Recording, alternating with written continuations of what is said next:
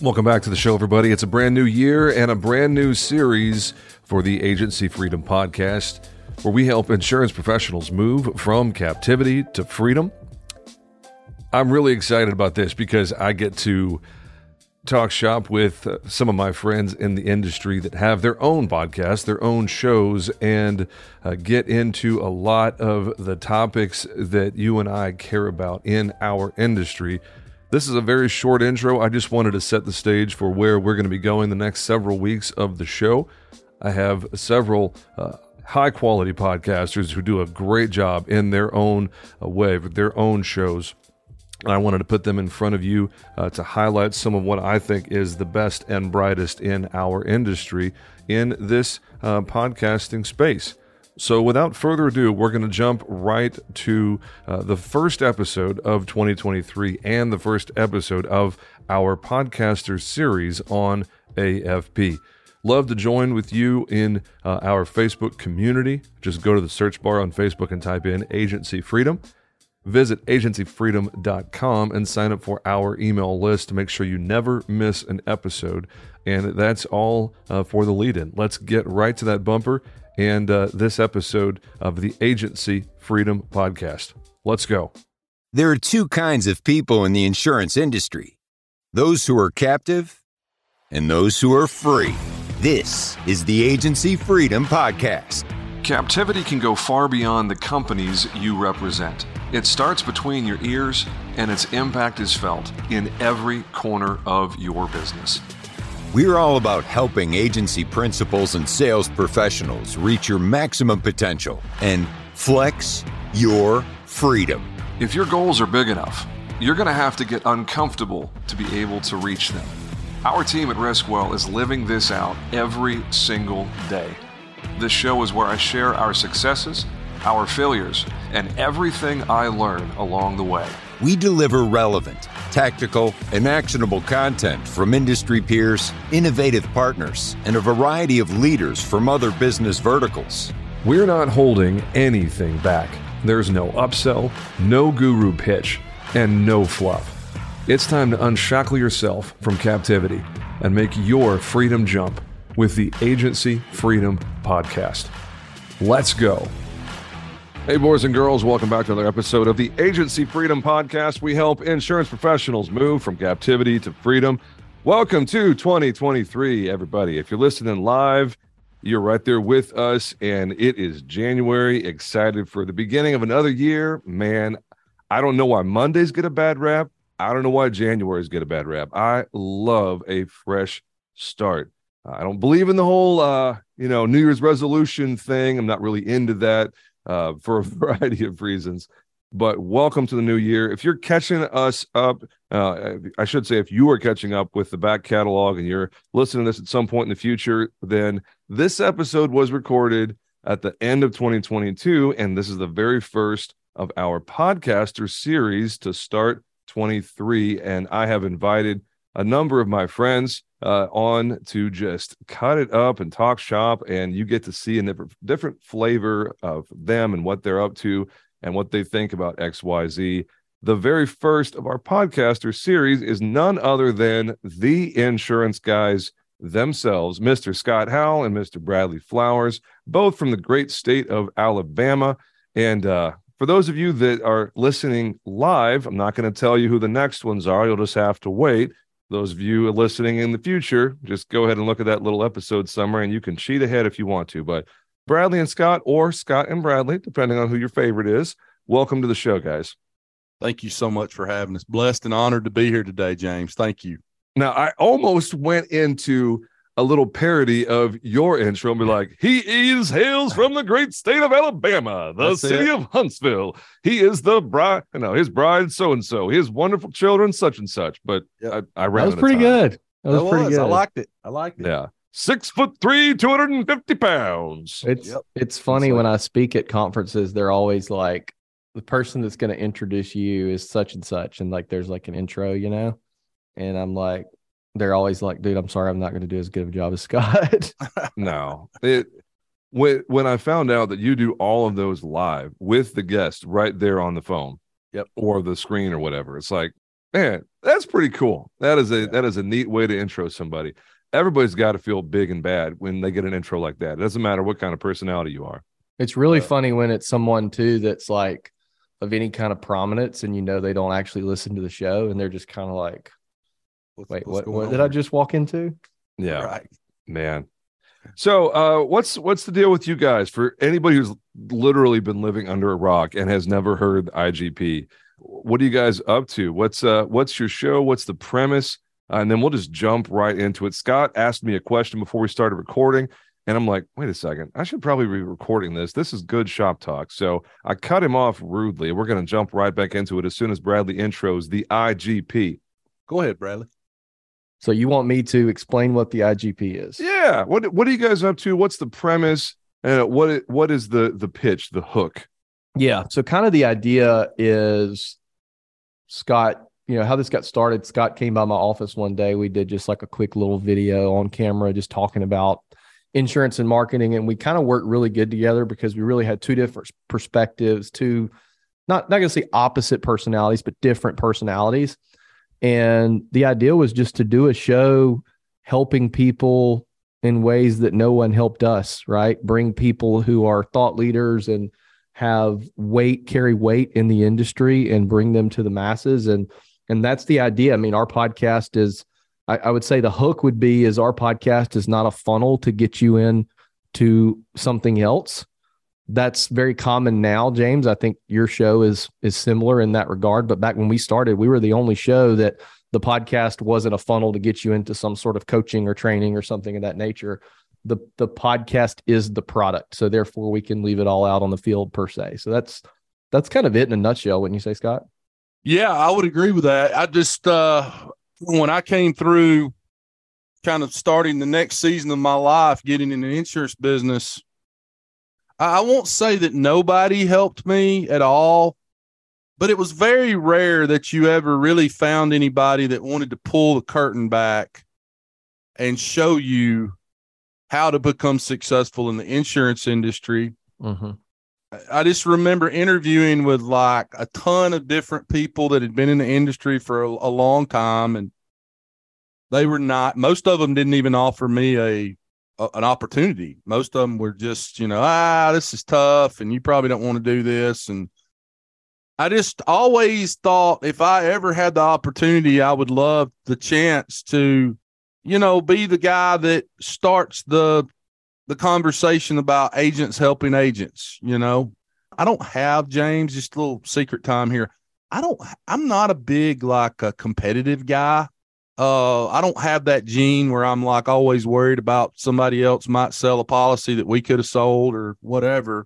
So I even had people call me, close friends of mine in the industry call me when we started the podcast, said, "What the hell are you doing?" Mm-hmm.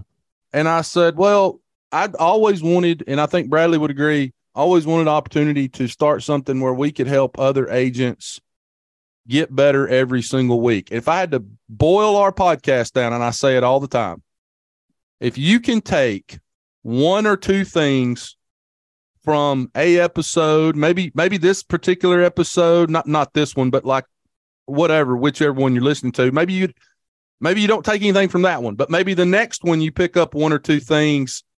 And we all know big doors swing on little hinges. That one little tweak, that one little thing that you might do could help you grow your agency by millions of dollars. And if we can do that for somebody, that's what I want to do. So every week I try to pull my pants down all the way to the ground and share whatever the good, the bad, and the ugly. By the way, I just try to share everything. We do that before every episode. It's a ritual. Yeah, it is, man. Hey, what happens in the studio is none of my concern, guys. none of that happens. But it's one of those things too. It's like, is there an IGP paddle, like fraternity style? There's this narrative, I think not only in our industry, in a lot of industries, that if you're selling insurance, you should make content about insurance. Or if you are selling real estate, you should make content about real estate. And I agree with that if that is what you're passionate about. I think what you should do is you should make content around what you're passionate about. Yeah. I'm passionate about business. Scott, I think, is passionate about business and helping people. And therefore, we make content in that realm. And Alabama football. Yeah. Oh, I was just having a conversation with a producer 30 minutes ago, and I said, dude, very rarely have I gotten on camera and talked about insurance things, right? Yeah. But I Yep. do the podcast, we do these things, and I sell a crap ton of insurance from the podcast. I'm sure you have too with yours. You have a listener in Wisconsin who has a client moving to McKinney, and I know one guy there, you know what I mean? So I think if you make content around what you're passionate about, it's ultimately going to benefit your business. Yeah. That's the other thing for us too. So yeah, that what he just said, James, is what I call an unintended consequence. Yeah. Mhm. That never crossed my mind when we started this ever. I never thought about that. Yes, I wasn't going to say this, but this kind of leads it. So yesterday I was on a Zoom call with myself and Bob Rusbalt. Bob Rusbalt is the current president of the Big Eye National. He's been in there forever, and he's retiring at the end of next year. And he was like, so what's the deal with the podcast? And I said, well, people in the 80s, 90s, early 2000s wrote a lot of books, and people would tell you that there's no money in books, but the book is a door opener. Yeah. And this podcast is my book. It's a door opener. And he said, is it working? And I said, I'm on a Zoom call with you, aren't I? There's no reason an insurance agent who dresses in, I was wearing a different colored flannel than I am yesterday and a beanie. I looked like I was getting ready to go chop wood in Mobile, Alabama. Yeah. Who's started this agency with no money should be on a 30-minute Zoom call with Bob Rusbalt. Yeah. It's a door opener. Yep. Well, and I have seen that, I mean, dozens of times in the 18 months that I've been doing it. I mean, I've got like 25% the tenure that you guys do. So I can only imagine the inertia that has been built up. We're going to talk about some of the tenure and some of the challenges that come with being such a long-running podcast a little bit later in this episode. I'd love to get your feedback on that, because I'm less than 100 episodes in as we record this, and I'm already feeling the pressure of finding the next really good guest. And It's at tough. the beginning, everybody's like, oh, hey, you should start a podcast. Everybody, I feel like freaking everybody is starting a podcast now. Even in our industry, it's a relatively small industry, but I can list 24 insurance podcasts off the top of my head. No offense to any of my friends and colleagues, our mutual friends and colleagues. Most of them don't go anywhere. Most of them go, 5, 10, 15, 20 episodes, and then they fizzle out because people run out of good ideas, or they run out of guests, or just plain run out of time because they're running their agency. It's a lot of work. So, you know what? Let me just go ahead and do it now, because the lead in is too long anyway. How in the world do you guys keep it going for 300 and something episodes? Y'all been going for, 5 years, 6 years. I'm going to tell you, you're right. The key to the whole shooting match is consistency. Yeah. Consistency with what time it comes out every week, because your loyal listeners, they expect it to come. They want to turn the radio or YouTube or whatever. You want to know how many people care about your show? Skip a week and just see what happens. Yeah, you'll see. That's a really good litmus test to see how many people you have that are waiting on that show to drop. Yeah. I'm not going to say we've ever done that on purpose. We've done it by accident. And it always kind of like when it happens too, because it like you have all these DMs, But I'm going to tell you the other secret sauce, and Bradley and I have never talked about this. It has never come up in a conversation. I think it really helps us to have each other. The podcast that dropped this morning at 6 a.m. Wednesday, this morning, I was supposed to be there. I drove to Mobile. We did 1 day's worth of podcasting, which was 4 episodes, because that's about all I can do in 1 day, full 1 hour episodes. I got through with the last one, and when my wife and I left the podcast studio, I looked at her and I said, I feel horrible. Went across the street to the CVS, got a COVID test because I was afraid I had COVID. As it turned out, I had the flu. I had to leave Mobile that next morning because I was so sick. And Bradley recorded today's podcast by himself. First time that's ever happened, but with so him. Hard. It was so hard. But I think having each other, you know, for whatever might happen, and I get a podcast co-host that's somebody in the industry, or I get sick and he takes the reins and runs with it. That's so much harder to do when you're one person. Yeah. You know, you go down with the flu and you can't podcast. Well, there's nobody else to hand the ball off to. Yeah. No, and that is something that I've definitely felt some pressure on. You know, you guys have each other, and Carruthers has Kyle. And right. I mean, he'll drop somebody in guest host seat, you know, all the time. He's done that quite a few times. Right. The only way I know how to do it is to batch record. Yep. And the first year, I didn't do it correctly, and I felt a lot of pressure. And there was a lot of times where it's like, "Ooh, hey, producer, yeah, no, sorry, I was supposed to have you an episode yesterday, but I don't have one yet." And then you end up rushing it, and it's not as. And then good it ends as up being be. a rushed production. It ends up being subpar. The day I started batch recording every Wednesday at 1 and 3 p.m., and I've recently opened up Thursday at 1 and 3 p.m. as well, because I'd like to get about a month out at all times. It was like, wait a second, this just got a lot easier, because there's, I mean, imagine that. I'm the systems and processes guy, right? That's one of the things I'm known for in our little industry. It's like I was lacking in systems and processes, and once I installed them, everything got easier. Imagine that. Scott, I think the furthest out. So when we first started this, James, Zoom wasn't really a thing. Skype was a thing, but Skype kind of, you know, COVID happened. Skype dropped the ball. They dropped the football with like a 20-year lead, you know? Yeah. But so Scott would drive down 6 hours, and we didn't know what we had, but we knew we had something. And so it was like, for me, it was like strike while the iron's hot. I mean, we would do 3 days in a row, 12 episodes a day. We did that for probably 2 years. I think, Scott, the furthest out we've ever been was like 6 months. I think at one time we were 6 months ahead on episodes. And I remember it being like phenomenal. July, and I'm like, man, I'm planning for January. You know? Yeah, I think the maddest I've ever been at Bradley was I was driving down and I called you and I said something like, well, how many episodes do you have for tomorrow? And you said 13.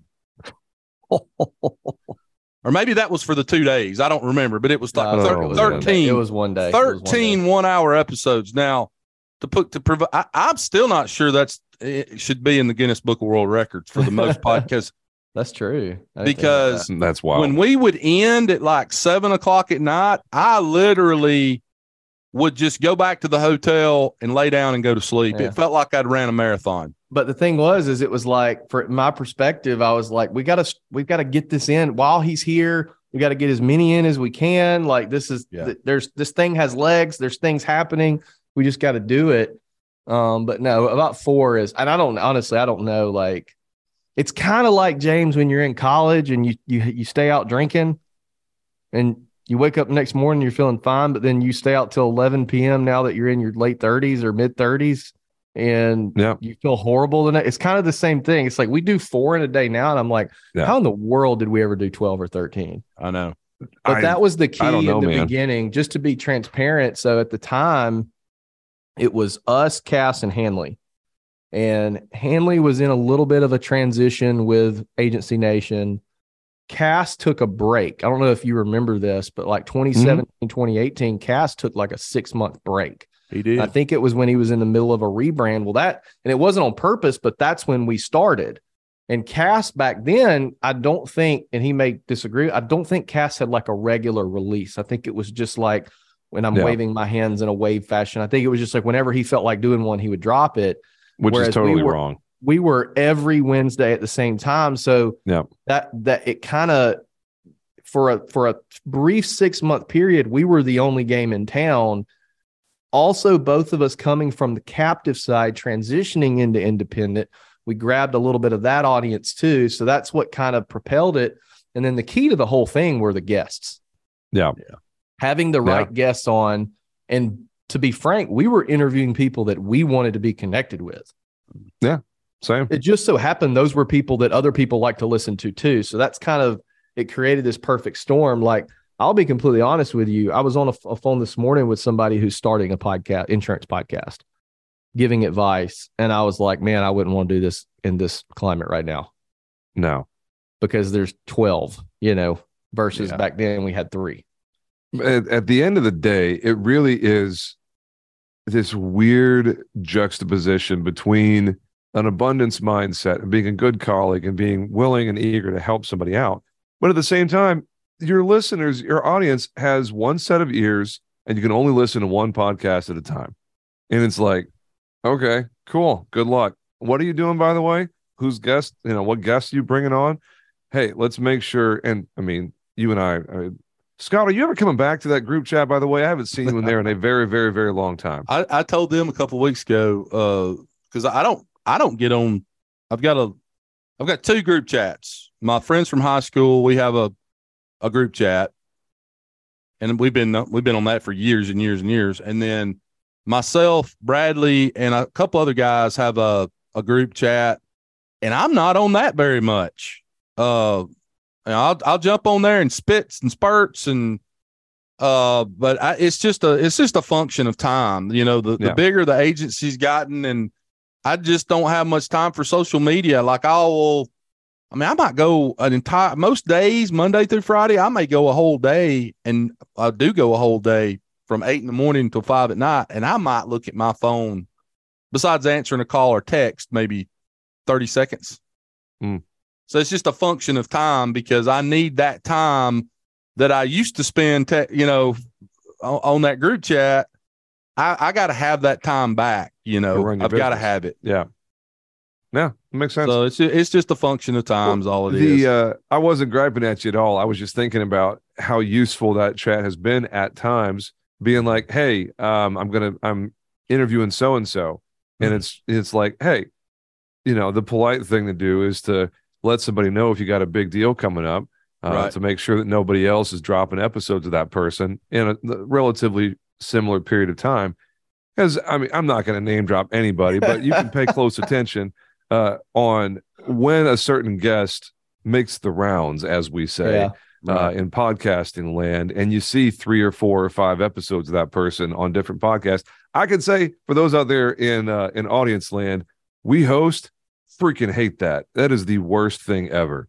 Yeah, it's good for the guest. Oh man, it's great for the guest and bad for the host, bad for the show, and honestly bad for the other show that had them before, because it diminishes the value of the interview, and it kind of makes us look silly.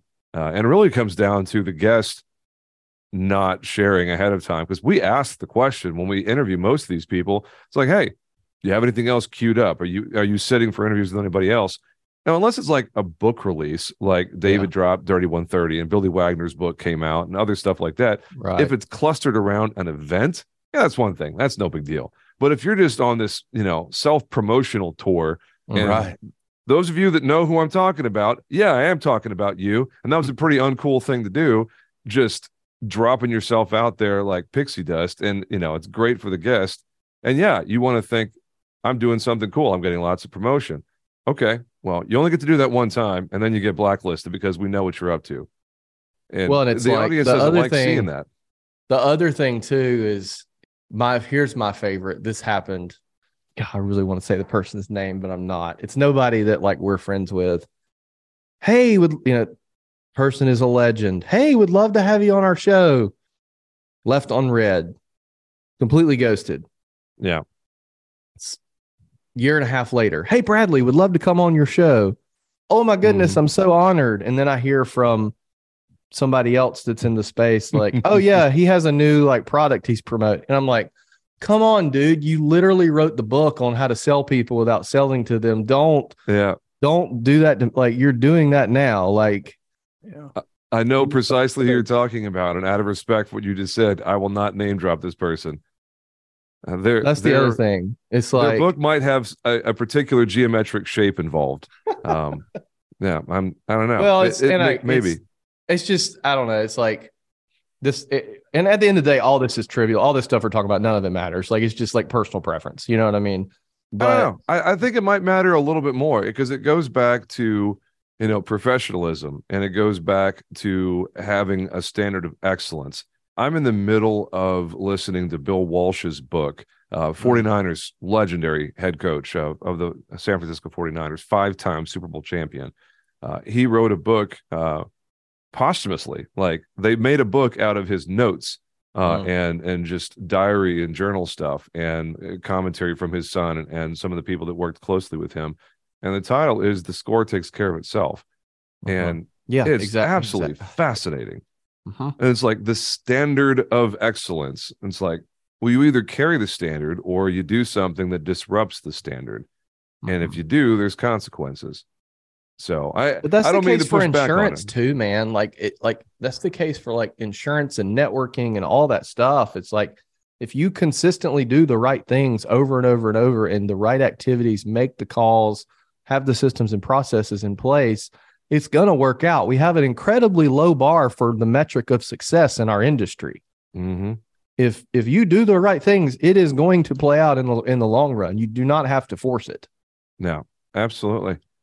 No, I didn't mean to contradict you for no good reason there. I just think professional courtesy and being a good colleague goes a long way.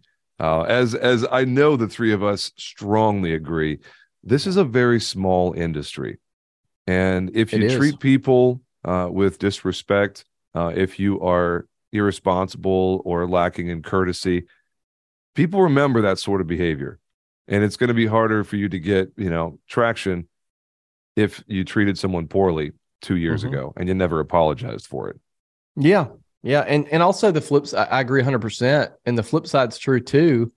It's also, giving people the benefit of the doubt too is important as well. Yeah. Everybody has bad days to some degree, Absolutely. It's a complex world, right? It is. The social dynamics game is ever changing, man. No. I'll say this to kind of piggyback what the two of you are talking about.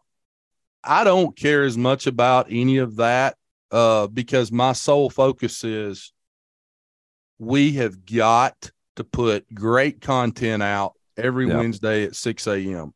Yeah. I've got so many stories and so much crazy shit that happens in my life. And then the way my mind is wired, when I'm talking to somebody, I may have a completely different conversation than the James you might have with that person. Yep. Because I don't have any prepared questions. It's just, it goes where it goes. And Bradley and I both at one time, we talked about possibly going down to like a 30 or 45 minute podcast. And the more I thought about it, I was like, Bradley, between my intro and the crazy ass stories we tell, and then introing the guests, I mean, you're talking about meat and potatoes probably only being a 10 or 15 minute podcast.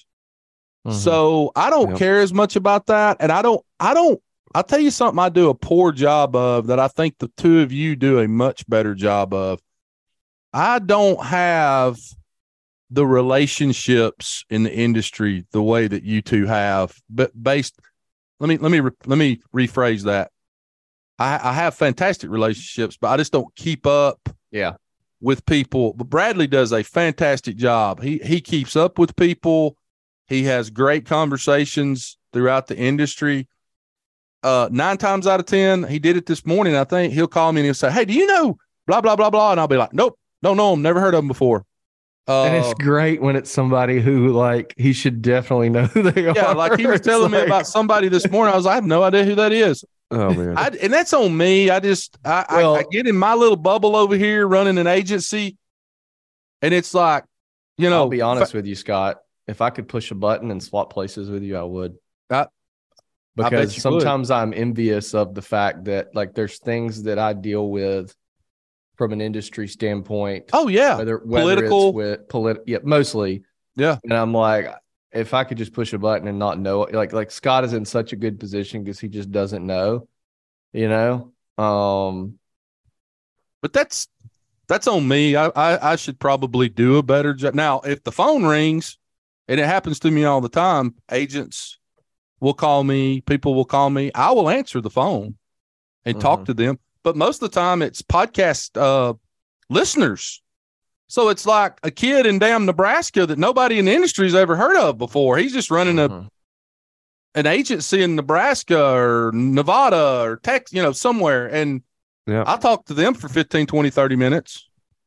The crazy thing for me is how many absolute rock stars are hiding in plain sight. 100%. Like everybody knows Vonda Copeland. Everybody in our little corner of the industry knows Mama I bet Vonda. Scott doesn't. I don't. And, I have no idea who that is. But again, that's just me. No, that's just. But I have been aware of Vonda and had conversations with her. Once or twice, like actual conversations, and a lot of comments and posts and whatnot and various things. And then I had her on as a guest. She was on a panel of a Power Women's panel. We called it back earlier this year. But then I had her on as a solo guest. And as we're chatting, she just casually drops that she has 9 offices and more than 50 employees. Yep. And I'm just like, holy crap, Vonda. I've been around you for 3 years. I had no idea you were a friggin' baller, like big time agent. I mean, her and Jay have got a great operation up there. And it's a very different game in Kansas, but still 9 offices and 50 employees. I don't care where you are in the country. That's very impressive. That is a legitimate business. That's not an insurance agency. That's a business. And James, you are 1,000,000% right. I am shocked. I'll go to places and get to know somebody on like a personal level. And I'll say something like, how big, how big is your agency or how many employees do you have? And they'll be like, 47. Yeah. What? Yeah. We got about, 62 million in premium. And it's like, yeah. There's the flip side of that's true. The flip side of that is true too. You have people who are in the industry that could benefit a whole lot from everything that goes on in what I call insurance land, this podcast, state association, IEOA, all this whole ecosystem, right? And they have no idea any of it even exists. Right. Yeah. I talk to people in insurance in Mobile probably on a monthly basis that have no idea that I have a podcast. Isn't it great? Right? They don't know any of this exists. And a lot of times it's my carrier reps, if we're being honest. But still, it's the opposite is true too. And I think both are super interesting. Oh, I would agree. I recently got into a new, I don't know what to call it, group, mastermind, whatever thing. It is entirely on much, much larger agencies. Riskwell had to get permission to be in there because we're absolutely tiny by comparison of the folks that are in there. But I was at this table just having, casual conversation on the topic of the day. And after being with these folks, and it was the CEO and founder and his ops manager and their director of sales, and we were workshopping stuff for a few hours. And I didn't have any idea where we fell in the pecking order. I just knew that we were one of, if not the smallest office represented in the group. And at the end of that session of spending 4 or 5 hours just casually talking shop with these people, we passed around like our profile information, like fill out, employee count and revenue and specialization and where your office is located and whatnot. And the group that I had just spent 4 or 5 hours with, they're in New Jersey. They have like 85 employees at one office, but they have like 15 million in revenue. And I'm just like, okay, wow. I literally just spent the last 5 hours getting amazing coaching and advice and best practices from a group that is 11 or 12 times the size of my office in revenue and 8 times the size of my office in headcount. Wow. And they never once mentioned any of it. It's just like the humility of some people in this world that we're in. We all know how it is. There's this self-promotional challenge that comes when you have a podcast and when you start getting speaking engagements and you write a book or you're popular, insurance famous, as Billy Williams calls it. You feel this pressure to engage in self-promotional stuff. Yeah. But then the real ones, the ones that are just deadly, you never hear a single word about them because they're just off doing their thing and they don't care what you think. Well, it's one of those things too. It's like there's a confidence level to that person that doesn't brag, that has every right to. You know what I mean? Yeah. I was talking to a buddy recently that was taking a private jet somewhere for the first time, like a jet, not a private plane, like a jet. And I said, "Man, you know what'd be really cool?" He's like, "What's that?" It's like posting about that on Instagram. You know, it'd be even cooler. What's that? Not posting about it on Instagram. Mm-hmm. Yep. Like, you know what it's kind of like, you know, it's like the act like you've been there before kind of thing. You know what I mean? Like, yeah. Well, like Bradley, what James just did, and I don't know that he knew he did it. He brought this conversation all the way back full circle to how it started, which is, why did you start the podcast? Mm-hmm. Because good, bad, or indifferent, all of the agencies that we're talking about, rock stars, superstar group, they've got great business model, practices, procedures, hundreds of millions of dollars in premium in a lot of cases. You don't know who they are. Mm-hmm. And that tells me they weren't willing to hang it out there on a podcast. Mm-hmm. So it's a lot like I was talking about when we started this conversation, how people didn't really want to. Now, granted, in this case, he's at a mastermind and they are sharing in a one-on-one setting with him. But you kind of brought it back full circle there. Well, yeah, man. And you got to have there's that was kind of intentional, by the way, just a little bit. Yeah. Because we're about to pivot here in a second. I'll let Bradley have the last word, then I'll hit this little whoosh button. In our industry, there's been a scarcity mindset for a long, long time. Mm-hmm. Yeah. Where people had the mindset of, oh, if, like Scott referenced earlier, if we don't get an account, then we lost something. Or if I share how I'm doing XYZ, then I'm helping my competition.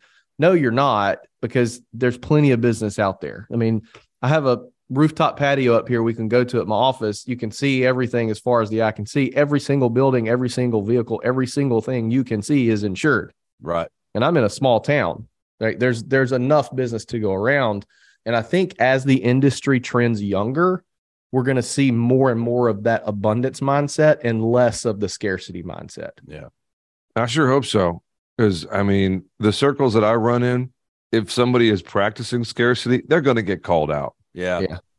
And they're going to get made to look foolish and self-interested pretty quickly. So, all right, this little whoosh button here is the perfect segue to just talking shop and getting out of podcaster land and getting back into insurance land. Scott, if you remember your question from before, it was something about property. I don't remember exactly what it was. So, right before you hit the record button, I had asked you, because I knew Texas was a fairly large excess and surplus market. Mm-hmm.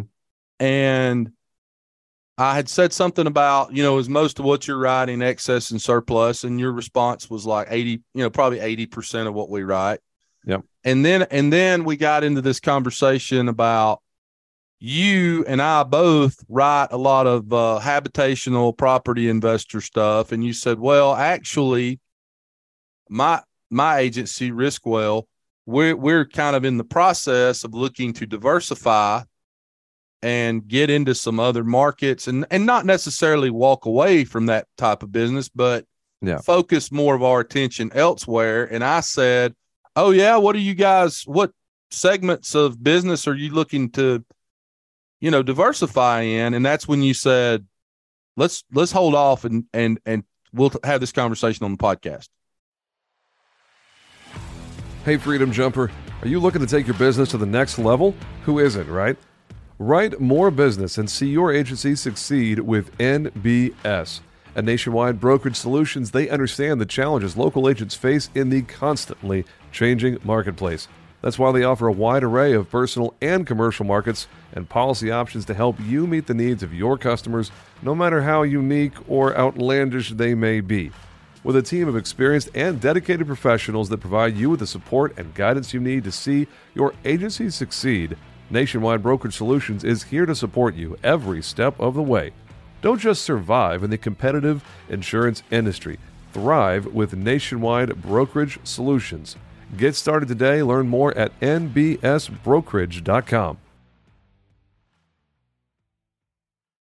So I've kept you hanging for 45 minutes now. Yeah. Oh, that was rude of me, wasn't it? Okay. No. This, I feel pretty comfortable dropping this little nugget because by the time this airs, the process is definitely well underway. We made the decision to sell our personal lines book in its entirety and go 100% real estate investor and commercial. Right. I have hesitated at doing this for at least a year, honestly, just out of fear and wanting to keep my options open because we never know which way the winds are going to shift. But we've had a really fantastic year in 22. Met every goal that we set. Just had a bang-up growth year, highly profitable. And that's in the face of some serious headwinds like inflation. The housing market just had a complete nosedive, interest out of control. And it's like, wait a second.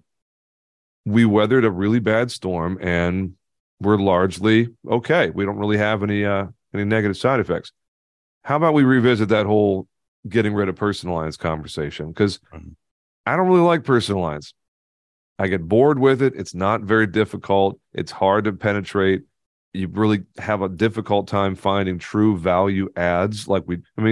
For commercial, we got value adds from here to Timbuktu, man. It ain't hard at all to deliver something that the guy down the street never even heard of.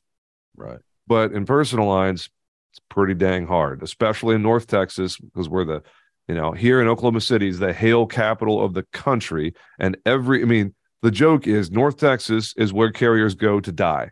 It's where if a carrier wants to lose money, go ahead and write business in North Texas. So that the pivot is writing business outside of Texas and writing more commercial and real estate stuff that's not in the hail corridor. And partnering with companies like Openly, which are fantastic for real estate investor product. Looking in markets like Tennessee and Arizona and now Georgia and Ohio. We're a little spoiled in Texas with the premiums. That's for darn sure. It takes 4 policies in Ohio for me to write the premium of 1 policy in Texas. That'll take some getting used to, but that's kind of the approach. Get rid of personal lines and double down on real estate investor and commercial occupancy and the other classes of commercial stuff. But personal lines is a different animal. It has turned into a giant distraction. Now, are less profitable, higher service load. There's a lot of reasons why we're getting away from it. So, who's most of your personal lines with carrier wise? Travelers, Safeco, Branch, and Progressive are the top 4. So, for the sake of discussion, I'm not disagreeing with you. I'm just asking this question because I know there's people wondering this. Why not take a little bit of a haircut on commission and sign some of those carriers up with their service centers to service it and just let it run on autopilot as best possible? Because the personal lines, and again, I'm not disagreeing with you. I'm just no, I love it. This dialogue. Yeah. This is a podcast, right? We're supposed to talk about stuff. Even if you did agree with me, you might take the opposing views. We can have a good podcast episode. Devil's advocate sort of thing. Yeah. No, I think slicing off portions of book of businesses is something we're going to see more and more and more as we go down the road of this industry. Yeah. Hey James, has that transition?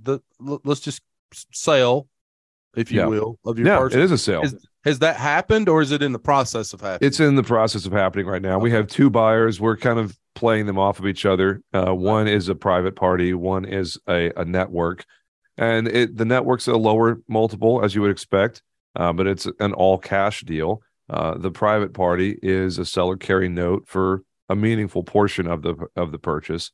And then of course you have a settle up on attrition after 12 and 24 months. So the agreed on price is never the actual price when all is said and done. So there's some nuance to the deal. But at the end of the day, I prefer to be on the buy side of the deal. Honestly, I don't I don't necessarily like being on the sell side, but I promise I promise myself the ruthless pragmatism, as I call it, is going to be in full effect. And I'm not going to make an emotional decision as of 2 years ago. I promised no more emotional decisions. Whatever the data suggests, we're going to act on cold, hard fact and strategic and tactical calculations, and not allow emotion to infect the decision making. So it just, for you, it would be better just to basically wipe your hands clean of it. It's a distraction for us. Yeah. We are so good at real estate investor stuff and 4 classes of commercial. We just have it down to an absolute science. We turn and burn. Our profitability is through the roof compared to personal lines. We're not very good at personal lines. I don't mind saying it. We're just not that great at it. We're good enough. We're average, but we're no better than any other, reasonably competent shop. So I was telling you, but before we started recording, I had heard a video you were in, and you mentioned, I believe the 2 classes besides property investors was construction or contractors and transportation. Are those we've started getting into transportation because we realized there's a lot of money in it. And for someone who has a high level of acumen and high level of specificity, as trucking and transportation is a really easy way to earn yourself a trip to the land of excitement and opportunity for an attorney, as in E&O, for those of you that aren't paying attention. E&O, excitement and opportunity. That's a little CIC joke for you. But the 85-year-old man who told that joke thought he was insanely clever, so I figured I might as well steal it.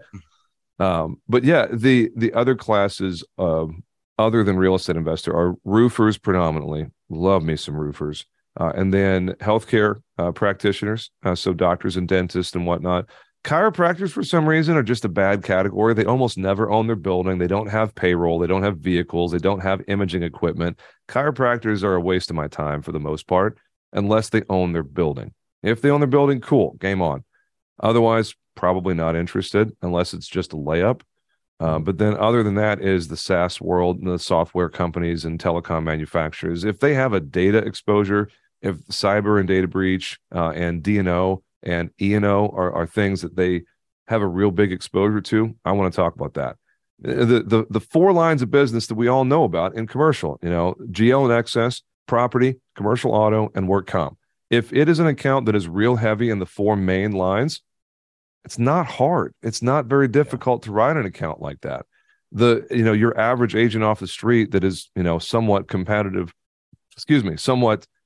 is the word I was looking for. In commercial, I mean, they can do that reasonably well. It's hard to make an argument that you should work with us because we're really good at that. It's like, big deal. Everybody's good at that.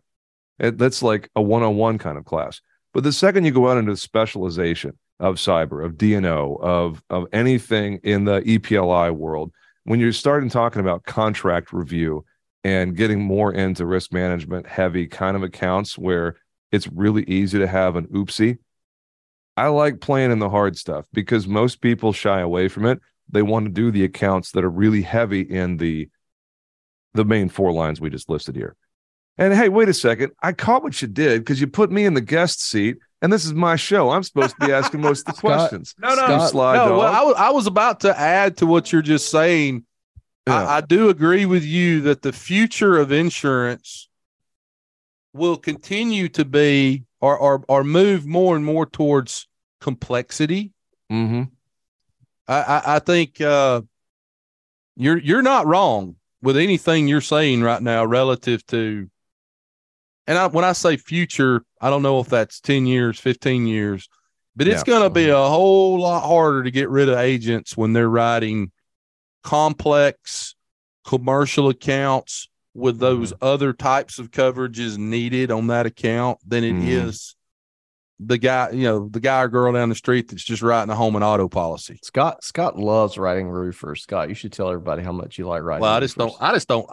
I used to be in the construction business myself, and I don't want to. I'm being sarcastic. What was that quote from Scott Howell? All contractors are crooks. Damn lying, cheating thieves. Yeah. I I just don't like writing contractor business. It's just not my jam, you know. But I know people. Our buddy Mike out in California. What's his last name? Fusco. Yeah, buddy. Shout out to Fusco and Orsini. Yeah, we're getting close to time here. I wanted to shift it one more time, and I know this is a little bit of a complex thing, but the program from OpenAI called ChatGPT has, man, everybody and their mom is talking about it, posting about it, freaking out about it right now. I would love to get your take on this AI-driven content creation, the quote-unquote fake content. What's your take on what this means for the industry, for what it means for folks like you and I with content creation? You guys write blogs, you guys put out text-based. We're not talking about like three-dimensional deep fake kind of stuff that the average Joe is putting out. No one's making a fake video yet. They will be in the next 5 years for sure. That's the natural evolution of this ChatGPT thing. What do y'all think about that? What is the implications of AI-driven content generation for our industry? Bradley, I'll let you lead. So, from a content standpoint, it's getting easier and easier and easier for non-content creators to create content. Okay. Tools like Lately.ai, who I'm a big fan of. Yep. And tools like Jasper, which used to be Jarvis, and this Chat GPT. I say the name wrong, I feel like, every single time. Did I say it right? Chat GPT. You did. GPT. Which I've used several times. It's getting abundantly easier for people to create content. Therefore, if you want to be an elite content creator, you've got to step your game up. Yep. What happens in any space when technology comes into a space, it's the C and the D players that get caught up in all the noise, and it's the A and B players that adapt that really do well. Yep. So what it's doing is it's forcing the hand of everybody who's, you might be creating content and you have a decent little system going, but you're really not putting a lot of work into it. Now it's forcing you to do that, because by you checking the box and not putting a lot of work, it's gotten easier for everybody else. So I think you should use it, but I think you should look for ways outside of that as well. We've used it to write copy and written word, right? But then we're also enhancing our other things. You know what I mean? In case you're wondering what the GPT stands for, I just looked it up. It's Generative Pre-trained Transformer. Awesome. If that helps you remember the GPT. I now know why they called it GPT. Is it owned by Google? OpenAI is the company that manufactured it. Okay. So from a business standpoint, the sector of the business world that I see being impacted the most are attorneys. I think if you're a transactional attorney who does not specialize, you're going to be in trouble. You in real trouble. Yeah. And I think I'm already seeing ads for AI attorneys. I'm already seeing it.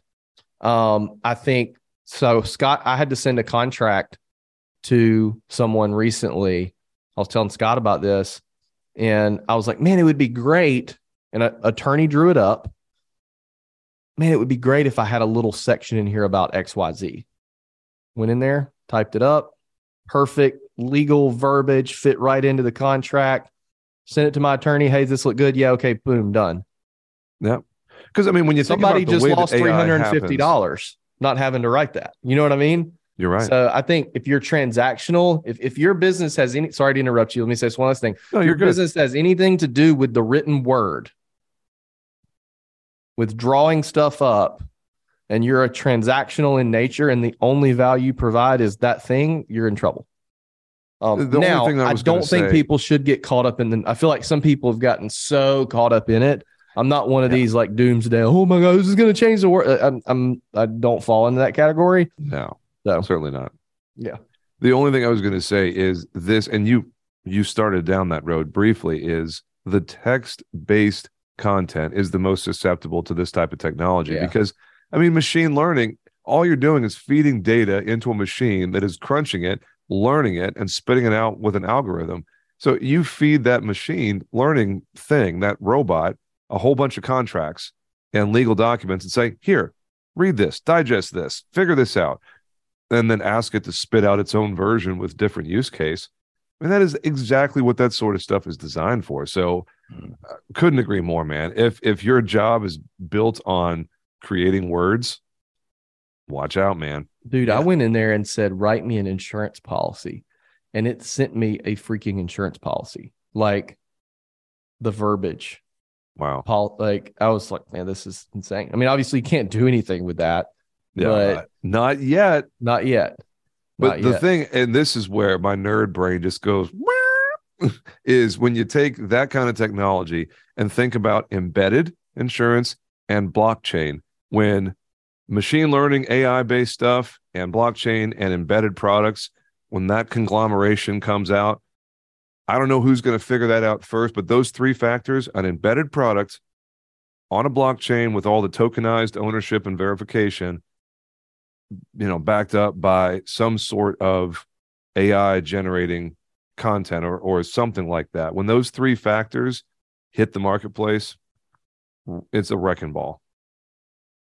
Because then, I mean, the blockchain puts out a whole bunch of attorneys and title companies are out of business tomorrow. As soon as that gets mainstream, when the tokenized ownership, becomes a thing, we don't need county appraisal districts anymore. When a real estate title hits the blockchain and can be independently verified, all of that stuff is going to just completely destroy certain industries. Well, we talked about this last year at the One City World Tour.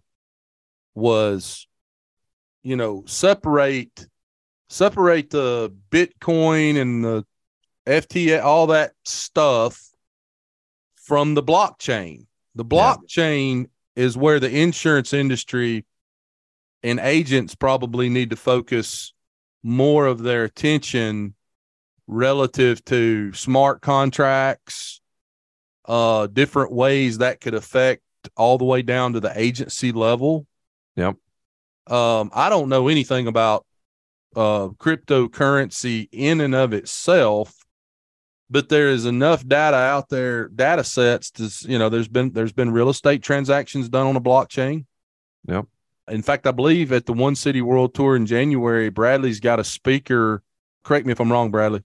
First one to do an insurance blockchain. Is that right? They did. The agency was the first agency to issue an insurance certificate on a blockchain. Right. And they are currently developing what they are saying is the blockchain that insurance carriers are going to use. Right. Garrett Droish, whoever figures it out first, is Noah steering the ark across the flooded ocean. Absolutely. Like they're the very first ones in a new world. Yep. I think this guy's the guy. It's Garrett Droish. He was on our show and he's going to come speak. And I mean, he's speaking all over the world on this now. So we're lucky to get him. Awesome. I don't know if this will air before then, but no, it will. I'm going to make sure this airs in enough time because I was about to hand you guys the mic and say, what else do you want to chat about? Because we're almost at an hour of runtime at this point, and I want to be respectful of your valuable time as well. So I tell you what we'll do, and I didn't ask your permission to do this, so if it's a problem, take it out. Anybody that uses the code Agency Freedom will get 30% off. Okay, we'll do that. Yeah, it's fine, man. Go right ahead. Anything I can do to help you guys promote this. Agency Freedom is your promo code. You guys, if you're in my circle, if you follow a lot of the same people I do, there's a lot of promo codes for One City World Tour floating around out there. But if you haven't already used one and you want your ticket, go ahead and catch the link in the show notes. I'll make sure it's in there and use the promo code Agency Freedom. And the 3 or 4 of you that haven't already decided to come to Austin and have not yet bought your ticket, well, go ahead and use my promo code. There you go. So I'm sure most of you are already either going or decided you're not going. James gets a free chia pet in the shape of Jason Cass's head if he sells enough tickets. So man. So One City World Tour, James, January 18th and 19th. We're bringing in speakers from all over the country to give real tactical, go back to your office and implement this type material.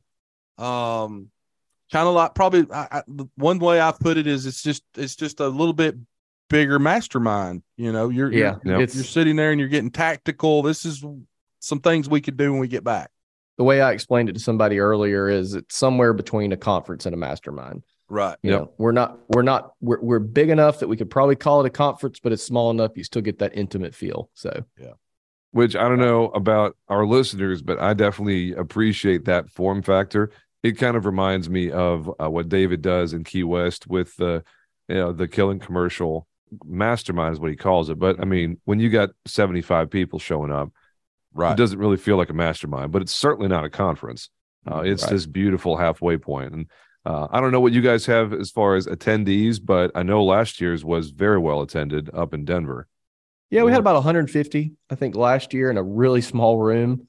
We're probably going to have about somewhere between 150 and 200 now. We cap it, man. The thing is you get to a certain point where every attendee adds more expenses, and we don't do this to make money. In fact, last year, and we'll probably do the same this year, like a week or two before, it was like, hey guys, we're this much over budget or this much under budget. And I was like, we're going to spend it. Like, I'm not doing this to make money. We're going to spend this to make the attendee experience better. That's when we added the that's when everybody had their pictures on the Jumbotron. Jumbotron last year, yeah. And which was a really cool idea. Everybody and their mom was taking those pictures and sharing them everywhere. Exactly. And so it's not about having 1,000 people there and making a bunch of money and that sort of thing. It's about a cool experience. So there'll be a point to where we'll probably cap it at 200 if we get there. Yeah. So it'll be fun. Austin's an up and coming city, man. It's funny. I told Scott, and I think I told my wife, you'll see these cities trend, James, in insurance conference land, where you'll see the same city over and over. Like you'll see Nashville, Dallas is a popular one, Vegas, of course, Tampa, etc. And I told my wife last year when we were deciding where to do it, I was like, I think Austin is like the next insurance conference city. Yeah. You know what I mean? And so that's why we decided to do it in Austin. And I have 3 speaking gigs next year. 3 of them are in Austin. Wow. Makes sense. There's 2 other conferences that are in Austin. So like that, it's a happening place. So yeah, I know what one of them is, but I'm not allowed to say it yet. Hey, James, before we get off here, we think about the hard market in 2023. Do you think it eases up towards the fourth quarter, or do you think it's just going to be hard all year long? I think that first off, this is not a popular statement, and feel free to disagree. Anybody out there, you can at me if you want. You can email me at james@agencyfreedom if you want to, have some word fight going on here. I think 23 is a culling of the herd. I think there are a lot of people that have been mediocre performers in our industry that are not, honestly, they're not folks that listen to podcasts like yours and mine. They're not the folks that attend conferences like Innovation and One City World Tour. The bottom 20 or 30% of our industry is going to have a really, really hard time in 23. Because the cost of internet leads are going up, the close rate is going down. The ability for these people to hide in the shadows of mediocrity, I think the bottom 20 or 30% is going to have a very hard time.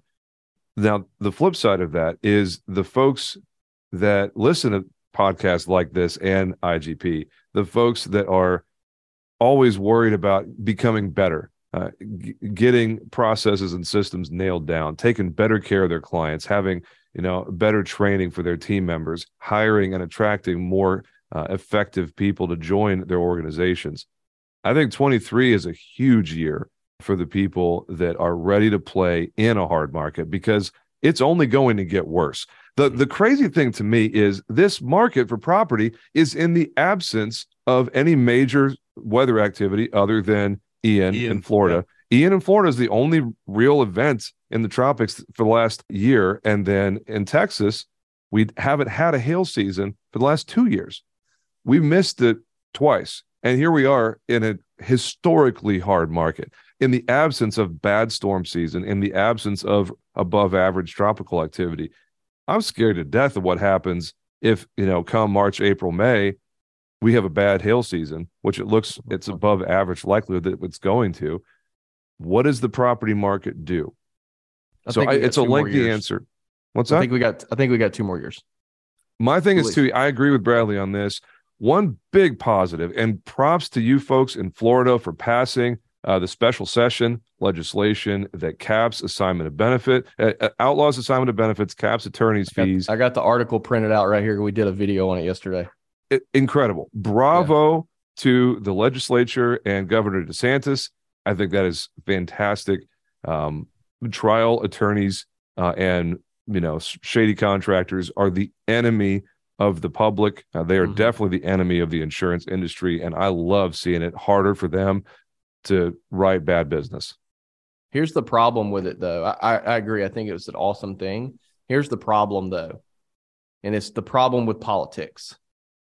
Is this right here is going to take a year and a half, 2 years before the state starts seeing positive effects from it. Can everybody be patient enough to wait 24 months to see the benefit?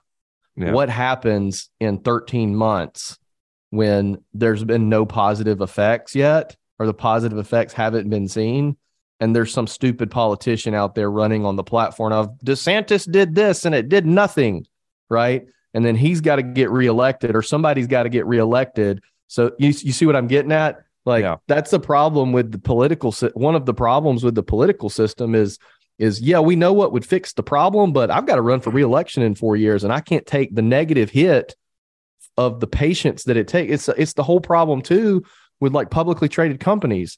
These CEOs in publicly traded companies have to make decisions in quarter increments.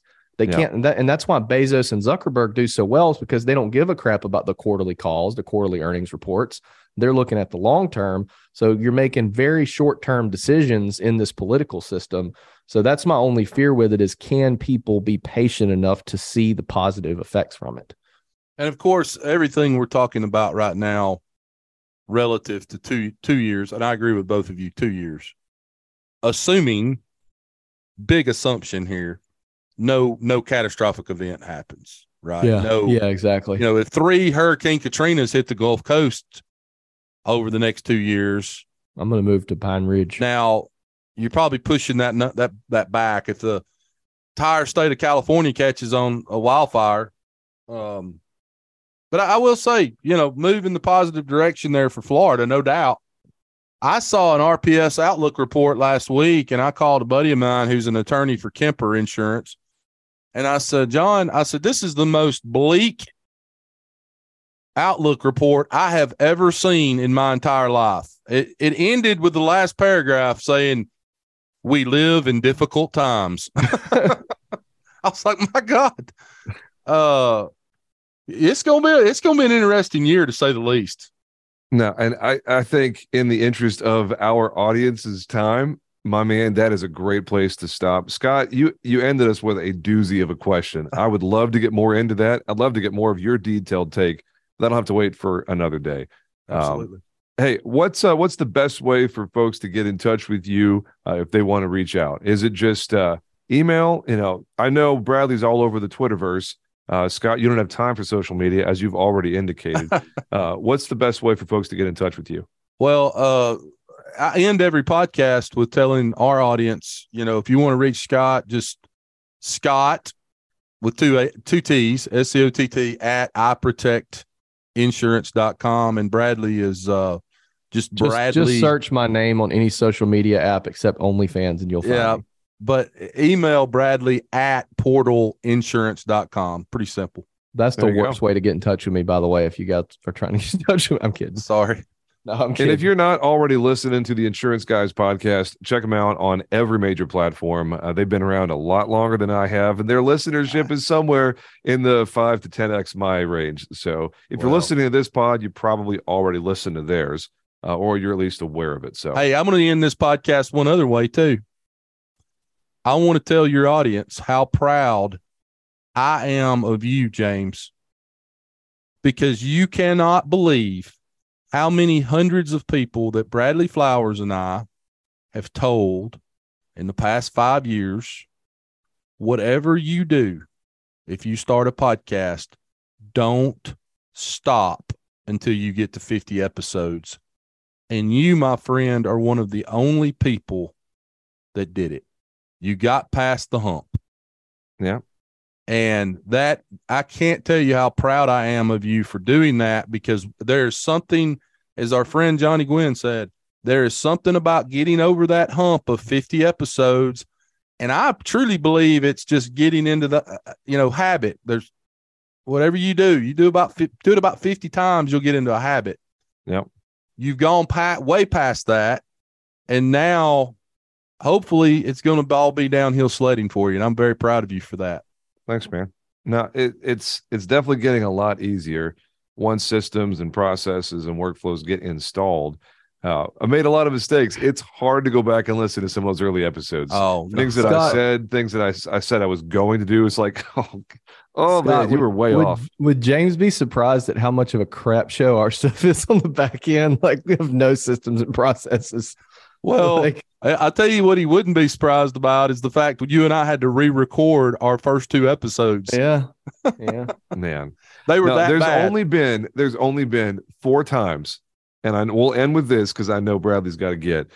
There's only been 4 times that I've had to go back and censor myself and cut something out that I said that would definitely have gotten me sued, and had to remove it 4 times from the episode. Yeah. I'd like to not get sued on my own podcast. That would not be fun. That'd be good. Yeah, if you can get through life without getting sued, yeah.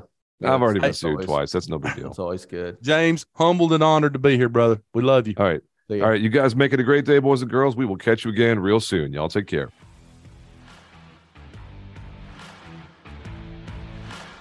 Thanks for listening to the Agency Freedom Podcast. Please subscribe to AFP on your favorite platform to get automatic updates with every new episode and help other people find us. If you like what you hear, please drop us a review and tell the world what you like best. Most importantly, please share AFP with someone you know who is still in captivity. They'll thank you later. Visit our website at agencyfreedom.com to get access to exclusive content and announcements. Join our community on Facebook by typing in Agency Freedom in the search bar. Send your questions, comments, guest recommendations, and favorite grilling recipes to us at podcast@agencyfreedom.com.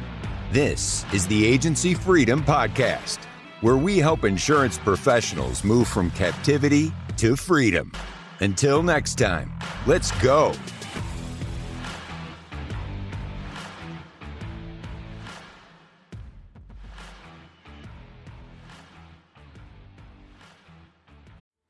Hey, agents, listen to this. What are we terrible at? Think of it. Really? We're terrible at training, right? We're not very good at hiring. We're not terrible at firing, actually. Terrible at creating process and some workflows. Terrible at technology and implementing that technology and even knowing what type of technology we want. And the list goes on and on. Now, listen, I'm an agency owner, and you know how it is. To fix a problem, the first thing you got to do is you got to admit you have a problem. Here's what you do. Go to virtualintel.com. Check out what we do, because we do all those bad things that you can't do, really. And you may do 1 or 2 of them well. Good for you if you can do them all. Just want you to know you're in the minority. But if you can't do any of them good, or you don't even want to do them anymore because it just takes too much mental power, then good for you for realizing that, and give us a call. I'm telling you, at Virtual Intelligence, that's what we do. And where we specialize in high quality VEs, not virtual assistants. Look it up. Go to ChatGPT, put in what's the difference between a virtual assistant and a virtual employee. Enough said. I don't have enough time to go on and on about all the differences on this 60-second commercial. But you've got time to search it and look at it.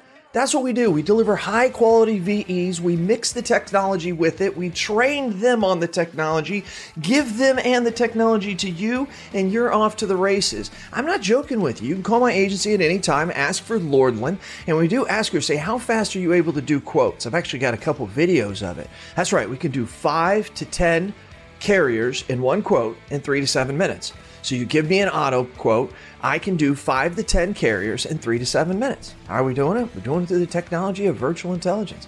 Give us a call. Check us out. You can ask for me personally. I'll do the demo for you. Who are they? CAS certified.